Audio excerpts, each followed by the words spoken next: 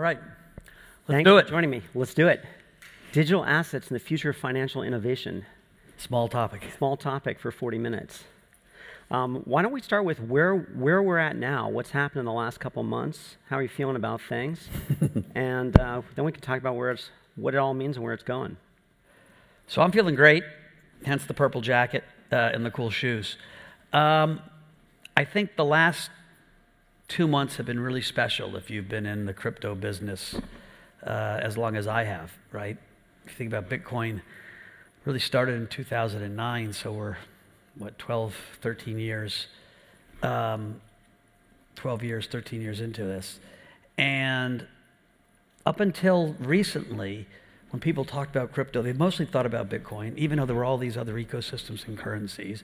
And they mostly thought about crypto as a hedge versus the debasement of the dollar, right? We're buying Bitcoin because central banks and Ministry of Finances around the world, and including the one here in the US, are being really irresponsible. And we are printing money, right?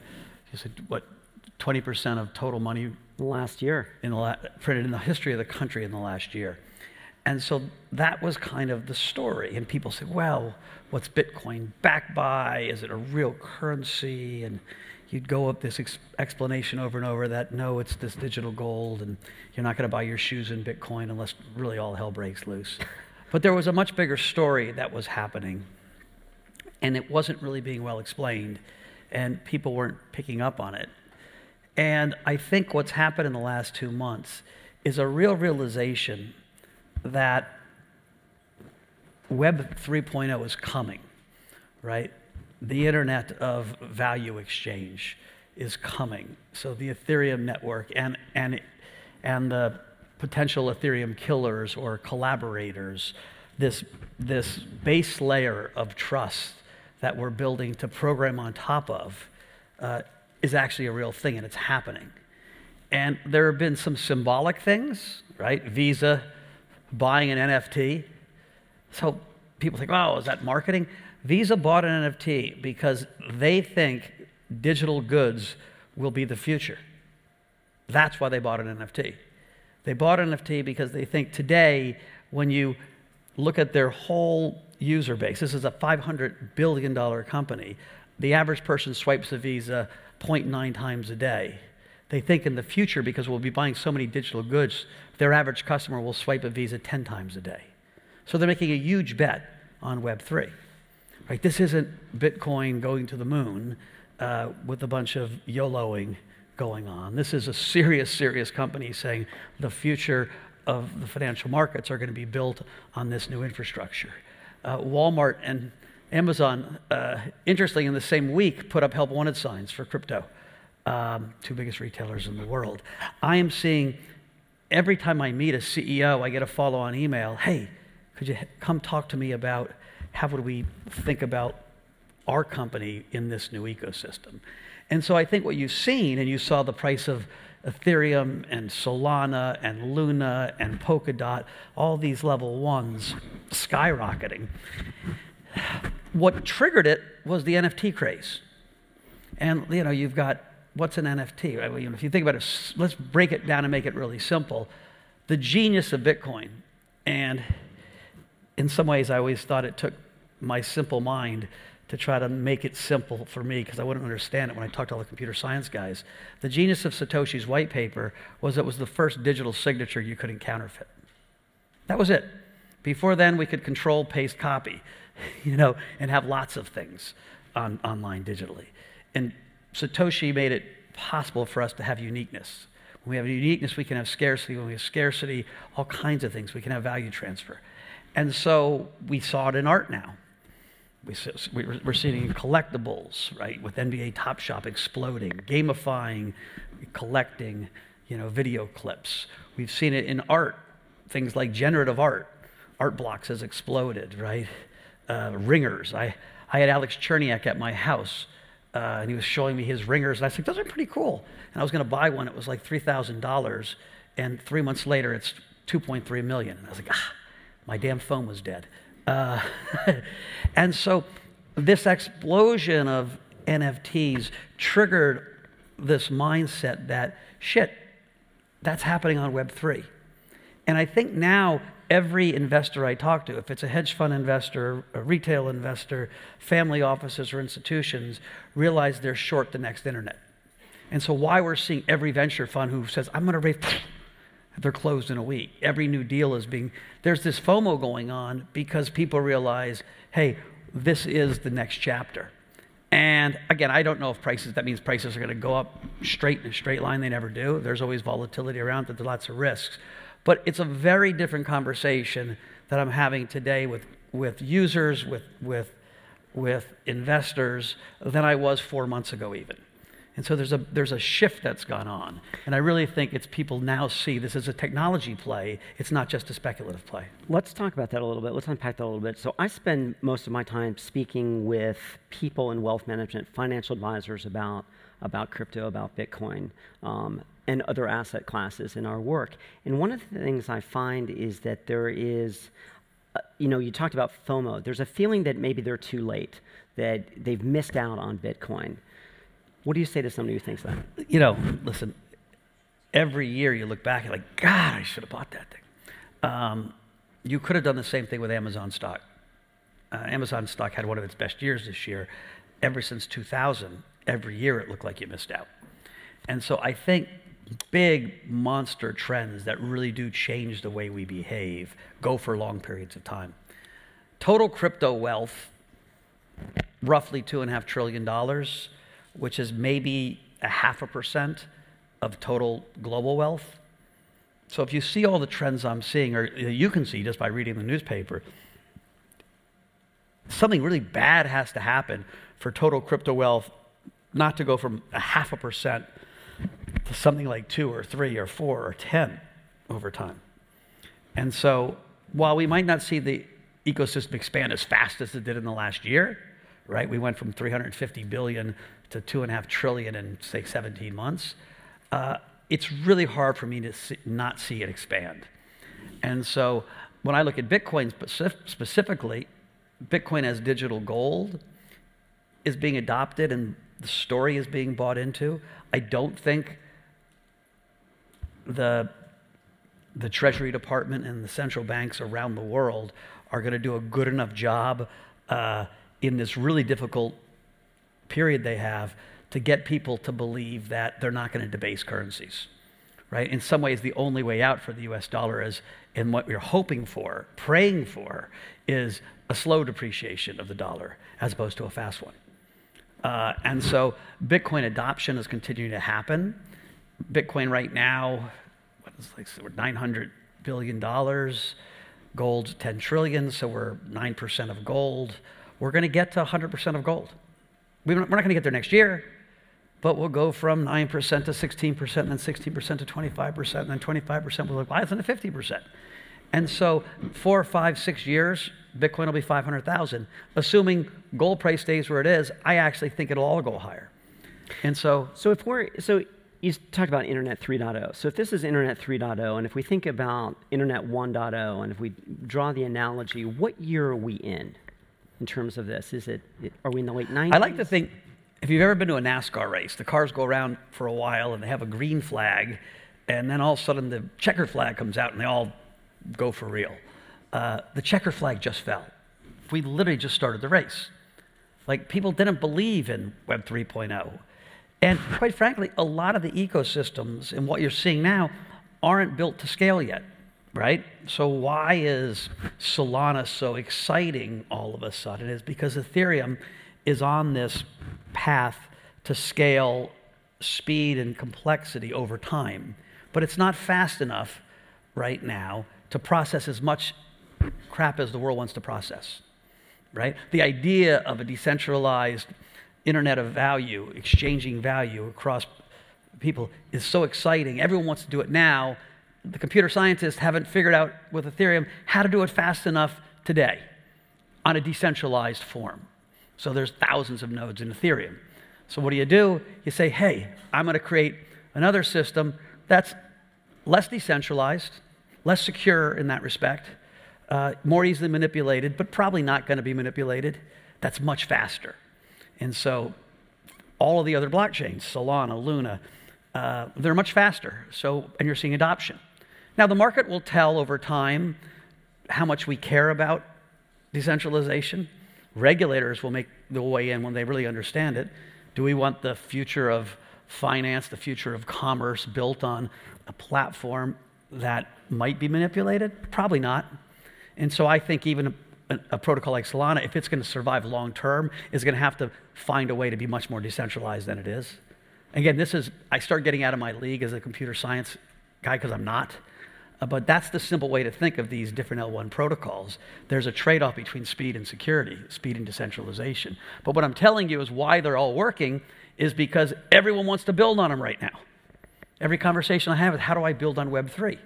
There's so much that you can do. We're monetizing community for the first time ever, monetizing social prestige for the first time ever. And that's all based on the blockchain. I mean, the first principle of this is understanding the blockchain and what that allows, correct? Yeah. And if you think about, you mentioned NFTs. So if you think about, we're hearing a lot about CryptoPunks and digital assets and digital artwork and generative artwork, but isn't there also a big connection to the analog world, right? So if I'm an art collector or I'm an art gallery, what are the implications of this trend in NFTs Listen, in terms of what authentication? I'll tell you a fun story. There was one of the legends of art was having a party to talk about NFTs with all his old collecting friends. And I crashed the party, had a few too many cocktails, and I brought this woman, Emily Cheng, who's known as People Pleaser, to the party. And I interrupted. I said, if you guys want to talk about NFTs, why don't you talk to a young NFT artist who's just crushing it? And as she was talking, it made so much sense. We'd love to have you in our community. We don't need you. Right? Who's supporting NFTs? This crypto community who's made lots of money recently. And they're supporting their artists, their movement, right? It's fascinating to them. And so, who bought the Beeple for $69 million, a crypto guy? Who's buying most of the Ringers or the Denzas, which are really cool art, right? Ringers and Denzas are an extension of Sol LeWitt, right? It's algorithmic art done by these genius artists that will get collected by traditional art people in the future. But right now, it's crypto people supporting crypto art. And in some ways, it was so interesting, they don't need that. What crypto has done is it allowed community to form much faster than we ever formed it before, right? If you're Pace Gallery or Larry Gagosian, you work tirelessly to cultivate your buyers and you tell the story of an artist, right? The gallerist deserves a lot because he's creating value by telling the story of why Jeff Koons is important, right? Why is Balloon Dog a $30 million sculpture? Because people say it is. That's it. How many people say it is? Well, who can afford a Balloon Dog? A very small subset of the globe's population. They're all connected by the Larry Gagosians and the Pace Galleries of the world. We are doing that at a much faster scale in crypto and in NFTs. And so it's the exact same thing happening, right? Why is a Denza? It's beautiful, it's cool, it's limited. There's only so many of them. And we're connecting to communities that are passionate much faster than in the past. Yeah. I think about, though, have you seen the movie on Netflix, Made You Look? No. It's a great film. It's about the oldest art gallery in America, 165 years old. And over the last 10 years, they sold $80 million plus of fraudulent artwork unknowingly. Big deal. Does that happen in the future where we've got this sort of ability to prove digitally for provenance? And no, one of the nice things is you're going to have provenance. It's going to be there.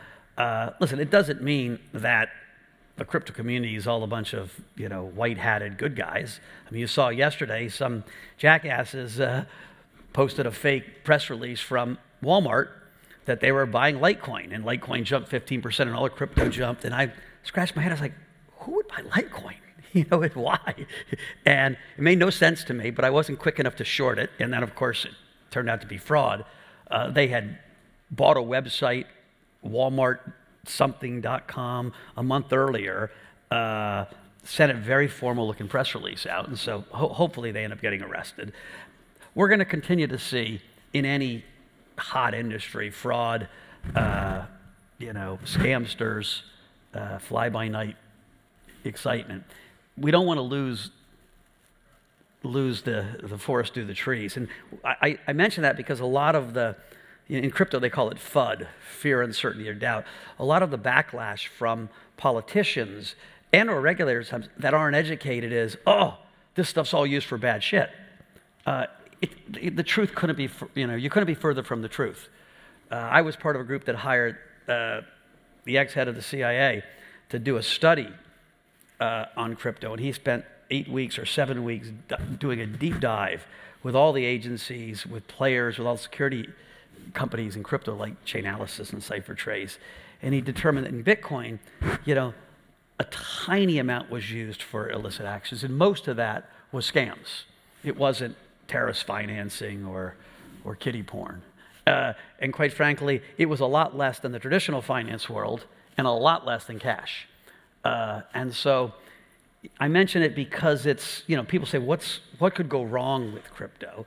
Well, what could go wrong is we could have some really crappy regulation which will slow things back, right? If the US and Europe doesn't get regulation right, it will slow the growth of Web3 immensely. And there are vested interests that don't want it to happen, right? At its core, the blockchain allows to cut out rent takers. And so if you're banks or if you're the NASDAQ, you're really worried about Uniswap or SushiSwap. You really should be. Smart companies are quickly pivoting and figuring out, if you look at Visa, right? They're pivoting, how do they work within this new ecosystem? But there's going to be winners and losers like in any technology transfer. And so, Mike, talk a little bit about applications outside of finance where you see companies getting on the bandwagon, because this is not limited. The implications here are not just limited to finance, right? In terms of what this Internet 3.0 is going to do to business at large. Yeah, listen, there's a couple of really cool ideas that showed up that have surprised me. One is, in the last 5 years, we've created this idea that identity is worth something, right? GameStop. There's not one equity analyst on the planet that would tell you that GameStop has a discounted cash flow value that's worth anything. But the stock is resilient as heck because the people that buy it have identity. They're GameStop guys. They're Reddit warriors. Cardano. It's a big crypto protocol with over $80 billion last. I think it might be $100 billion. I can't find people in our community that are building on it. Doesn't have a lot of activity on it. But man, oh man, when I say something bad about it on Twitter, I get attacked by a wave of hornets. At times, death threats. Like, they have their identity in Cardano. Very similar, quite frankly, to anti-vaxxers, right? I mean, Texas, there's 7 vaccines you need before you can send your kid to school. But God forbid this COVID vaccine, the anti-vax thing is an identity. It's not even intellectual. It's the same way GameStop isn't an equity buy, it's an identity. And so this idea of identity is real, and it might be much more resilient than all of us think. Because our first instinct, especially as old investors, is, this all got to get the shit kicked out, or it's all going right down. Well, it hasn't been, because we now have this idea that value can show up in all kinds of places, right? One of the unintended consequences of zero interest rates forever is this idea that who are you to tell me what's valuable? And we have a balkanization of the world, right? So one of the downsides of decentralization is balkanization. Hey, this is my stuff. Leave it alone. I get that so often when I make not even a critical, when I make a semi-critical comment of a crypto ecosystem. I either get you're an F-tard, or I want to kill you, or the more intelligent comments are, dude, just leave us alone. And so I think thinking about how identity plays in our evaluation frameworks, it never was part of evaluation framework, but that shows up in other ways. You're going to see a deluge of fan tokens. Remember when you're a young kid, you join like the Bobby Sherman fan club or the Farrah Fawcett fan club. You pay $1, you join their fan club, and you get nothing. You're going to see fan tokens where people are going to pay, and they're going to get meet and greets, or if you get 25 tokens, Paris Hilton will give you a kiss on the cheek.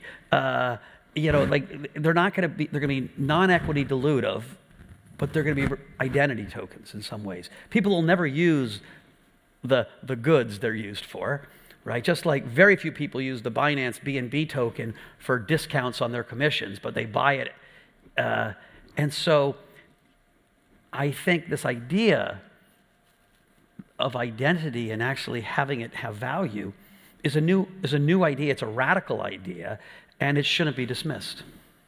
There are a lot of people who look at blockchain as maybe a cure-all for what's going on in society. So you look at issues with education and with healthcare. Are you bullish on the implications of what the blockchain? I mean, you've seen examples of think about Boxers supply for chains, education. right? Yeah. Like we go to Starbucks, and it would be nice to know that the coffee's not being picked by slaves in some part of South America, and so you're going to have a lot. And you're seeing this already. A lot of supply chains done on a blockchain, so you can prove provenance. And at one point, maybe it'll change the way we think, right? If we knew each time we bought a $4.50, mocha latte, that the guy that picked the bean was only getting 2 cents of that $4.50, and the barista was getting 80 cents, and if you could actually see the breakdown, you might change your spending habits to something that felt more just. You might not. But the blockchain will allow that. And so we're seeing lots of different companies, private companies, and some public ideas of how do we use blockchain for supply chain as one idea.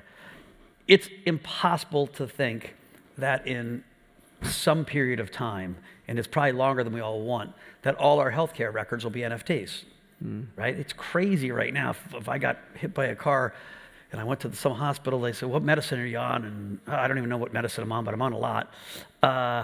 And my healthcare records are all over the place. It should all be an NFT. Diplomas, the same thing, right? Yeah, that's happening already, right? Yeah. University of Arkansas put all their diplomas on the blockchain. MIT as well, block certs, yeah. And so what you're hiring a kid, you can real check if he actually went to MIT or if he just told you he did. Yeah. I mean, I think it's good for MIT. I think it's also really interesting when you look at the refugee problem, right? So classic story of Syrian refugees who come over and their records are washed away and their schools are no longer there, right? How do you prove that you were a doctor or you were a pharmacist, right? Putting that on the blockchain is going to really change things significantly for those populations, which is pretty key moving forward. And so the takeaway is we talked a lot about this stuff in 2017. I would hang out with Joe Lubin at Consensus, and he would give me the map of what was going to happen in the future, but it was a lot of talk. And what I'm telling you loud and clear is something shifted in the last few months. And now there is an energy going into these projects, an energy going into this space that I haven't seen since I've been in it. And I tell the people that work for me, I said, 2 years ago, you were taking a lot of career risk. This whole thing might not work out. I think it's going to, but it might not. Now I tell my employees, we have execution risk. The competition is coming. We got to work our butts off. Everyone's getting into this space. Do we have a lead or not? I don't even know, but we better keep working because it's all about execution. And so I think, listen, the roadmap's not completely clear because this stuff's complicated, but the idea that we're not going to live in a world where blockchains are a big part of it, I think is limit down. And it's speeding up, right? Because you look at convergent technologies. I mean, what really happens when AI and blockchain intersect at scale? Well, you're seeing it with generative art, right? What is generative art? It's using AI to create art, and it's the hottest part of NFTs, right? If you were telling me right now, I have $1 million, I'm not going to look at it for 10 years, and I need to buy NFTs, that's all I could buy, 100% I would tell you to buy generative art, as opposed to CryptoPunks or, apes or any of the other kind of avatar, cool identity things. What's a CryptoPunk? It's an identity. Matter of fact, I was on stage at Christie. Sometimes you can be smart and an idiot at the same time. And Jay-Z had just bought a CryptoPunk as his avatar. And I was like, guys, Jay-Z is the king of culture. If he's buying one, we all should. And then I went and I started looking and I couldn't find the one I liked, and then I forgot about it, and now they're all up 15x. CryptoPunks are selling at $6 million. There are 10,000 of them. They're pretty cool. They're different scarcities, but it's identity again. Again, I'm less confident that the value of CryptoPunks will hold up versus, say, generative art, because I think generative art will be looked at as real, an extension of art as opposed to a collectible. But I could be wrong. There are not that many, CryptoPunks, and there are a whole lot of rich people. I mean, if you think about when I said earlier, $350 billion to $2.5 trillion, so let's call it $2.15 trillion of crypto wealth created in the last 18 months, owned by some traditional people that had wealth, right? I was a pretty wealthy guy. Lots of people that didn't, lots of young people. So this is a generational shift, right? The baby boomers are the ones that have kind of screwed the world up, right? They've been in charge for 30 years. We've gotten 30 pounds heavier on average in America. Our deficits have blown out to levels that we don't think we'll be able to pay back. The planet is not in such great shape when it comes to global warming. And so the stewards of our country for the last 30 years, from Bill Clinton here to Joe Biden, haven't done a great job. And Gen Z and millennials know that. They're angry, and they're doing their own thing. And so the crypto revolution is a young person's revolution. It started. Satoshi wrote the white paper because he just lost trust. My friend Joe Lubin got involved in Ethereum because he literally was at his wit's end after the financial crisis. And he wanted a different way to look at the world. And so don't miss out on that this is a generational thing. And so things that seem strange, talk to your young kids. Talk to the kids in your office or your own children or 18-year-olds, and you'll get a whole different perspective on crypto art, a whole different perspective on why this is important to them. You've talked a lot about education being important in this space. So you got the young generation who get it, and maybe the older generation who's being left behind, and that gap's widening, right? Because it seems like there's just a deluge of information, right, about crypto, about Bitcoin, and it's never ending. What's your advice in terms of educating financial professionals, for example? I know you've done a lot of work in that space, working with wirehouses and independents. How do you bridge that gap so that a financial advisor is actually able to convey something that's accurate with confidence and clarity to their clients? Yeah, it's a great question. Matter of fact, part of this revolution going on, Robinhood, crypto, is the democratization of finance. Yep. Well, that's got its downside. Like, in general, I am for it, but I'm like, dudes, I got a lot of knuckleheads out there gambling their money and thinking it's easy, right? Being a prudent and good investor has never been an easy job. It takes lots of work. It takes lots of discipline. And if you don't have hard work and discipline, you're going to lose most of your money. And so I think the financial services industry will change, but I think it serves a huge, huge role on a go-forward basis, right, in educating and actually giving advice to people who don't want to spend their time thinking about making money. You might be a doctor or a lawyer or a housewife or an artist that doesn't really care about, what's happening in the market on a day-to-day basis. And so, I think the group that needs to get educated are your guys. Yeah. Right? The financial advisors. I don't think they're going away. And I don't think they should go away. I don't want the whole world focused on the price of Ethereum day to day. Like, you have all these young kids that think they're working just by looking at their crypto prices 24 hours a day. I was like, dudes, that's not work. That's like dopamine. Exactly. And so it's imperative for the FAs to actually dig in. And the only way they're going to learn is to work, is to get on Twitter, there was a guy walking around here, John Cheeseman, who was an old FX sales guy, and now he's one of the best crypto sales guys. How? Because 2 years ago, he just dove in. He got on the right Twitter groups. He got on the, Telegram groups, got on Twitter. And so there's no easy road. There's lots of information. The good news is crypto lives on Twitter, and it'll take you 2 weeks to figure out who are the right people to follow. There are spectacular explanations of everything on YouTube. Anything Vitalik Buterin did, he's articulate, he's bright, and you can kind of understand it. Some of it gets too detailed, and you got to figure out what you need. And you also have to understand that you're not going to catch everything, right? Right now, if people ask me, I don't want to spend my whole life doing crypto, but I want to be invested, I'd say buy some Bitcoin, buy some Ethereum, buy a basket of other level ones, and buy Galaxy stock, because we kind of do a lot of everything. Of course. But let's talk about that for a second, because I think you're talking about a generation of people who are not used to learning through social media, not used to looking at Twitter as the source of truth, right? And you have a very high signal-to-noise ratio with all of this, right? So you also, I find that we work with a lot of financial advisors, and we look at the challenges of learning about digital assets. And it's really interesting because we see a great increase in demand. They want to learn about it. But compared to traditional asset classes, hedge funds, private equity, it takes 3 times longer for these advisors to reach a level of mastery equivalent. And we've been thinking a lot about that. And what's occurred to me, and I'm curious what you think, is that there's a gap, because it's not just about being a finance expert or a wealth expert. You have to understand the technology to a certain extent. There's an underlying story to this that's not just the way you learn about a hedge fund. Yeah, and I think it's important, but in some ways it's not as important as people think, right?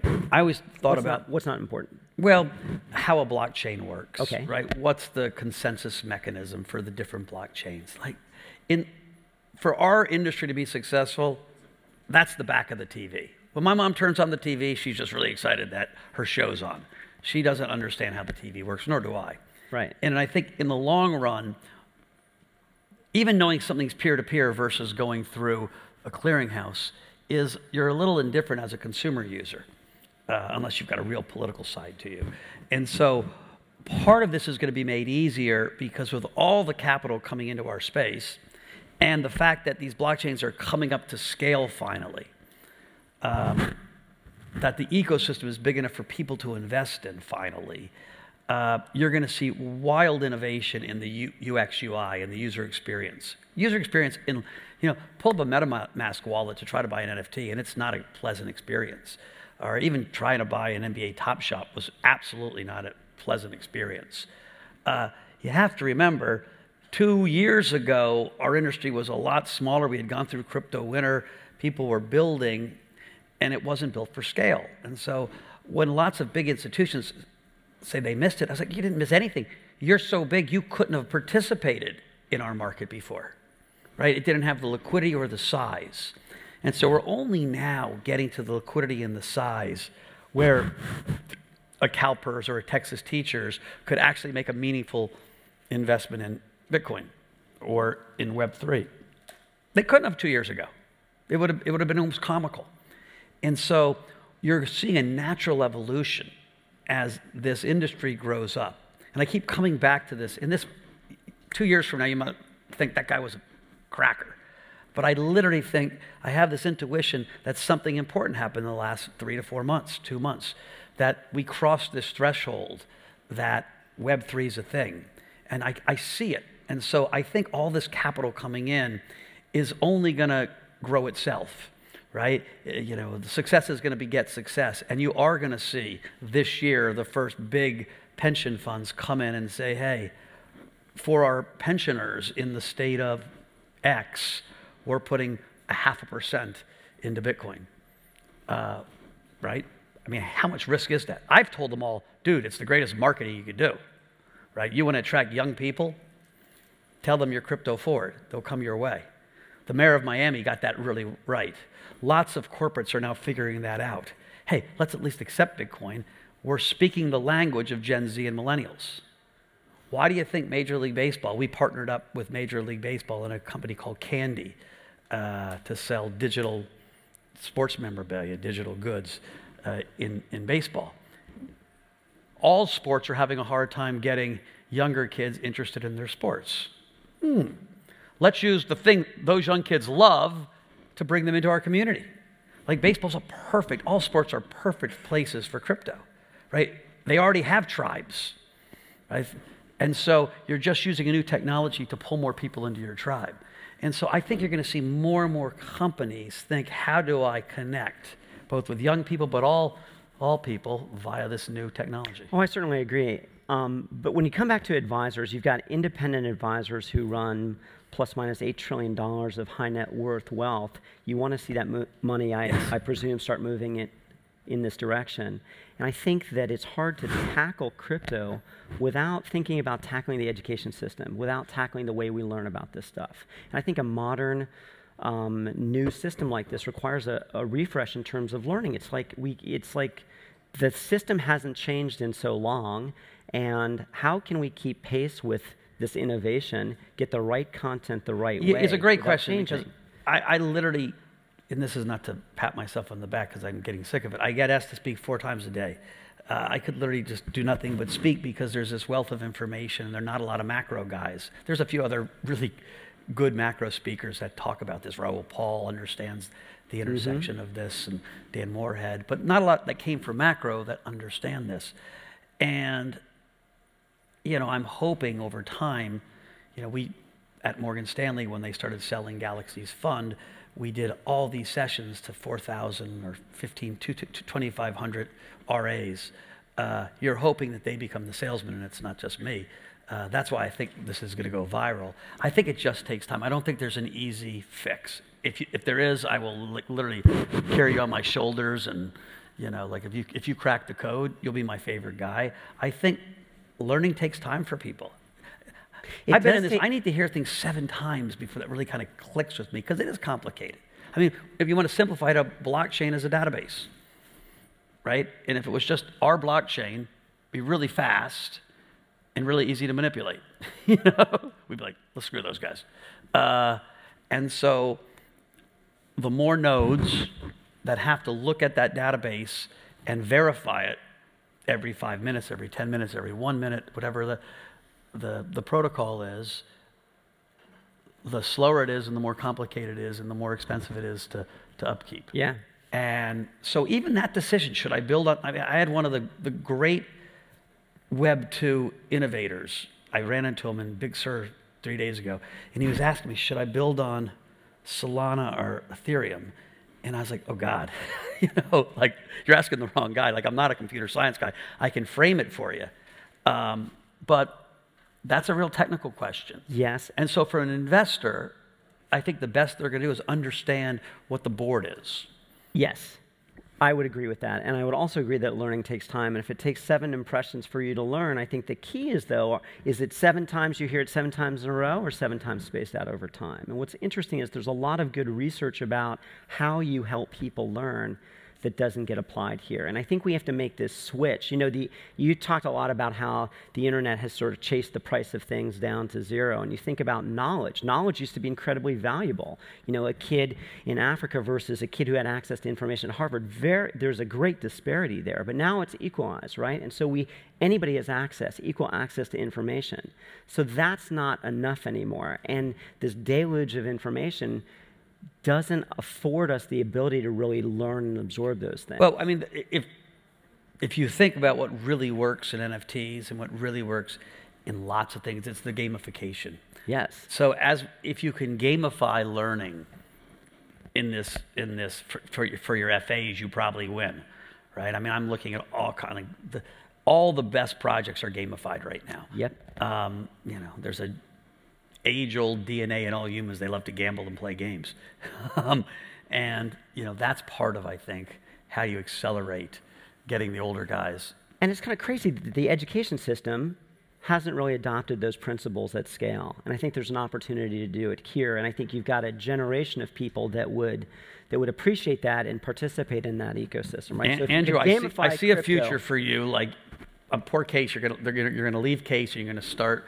How are we going to gamify teaching FAs how to learn crypto? You going to back that? Sure. Okay. Never. I'm not leaving, but we're going to do it at Case anyway. So I think that's the way to go. It's interesting. Awesome. Good. Thank you. Very good. Great talk.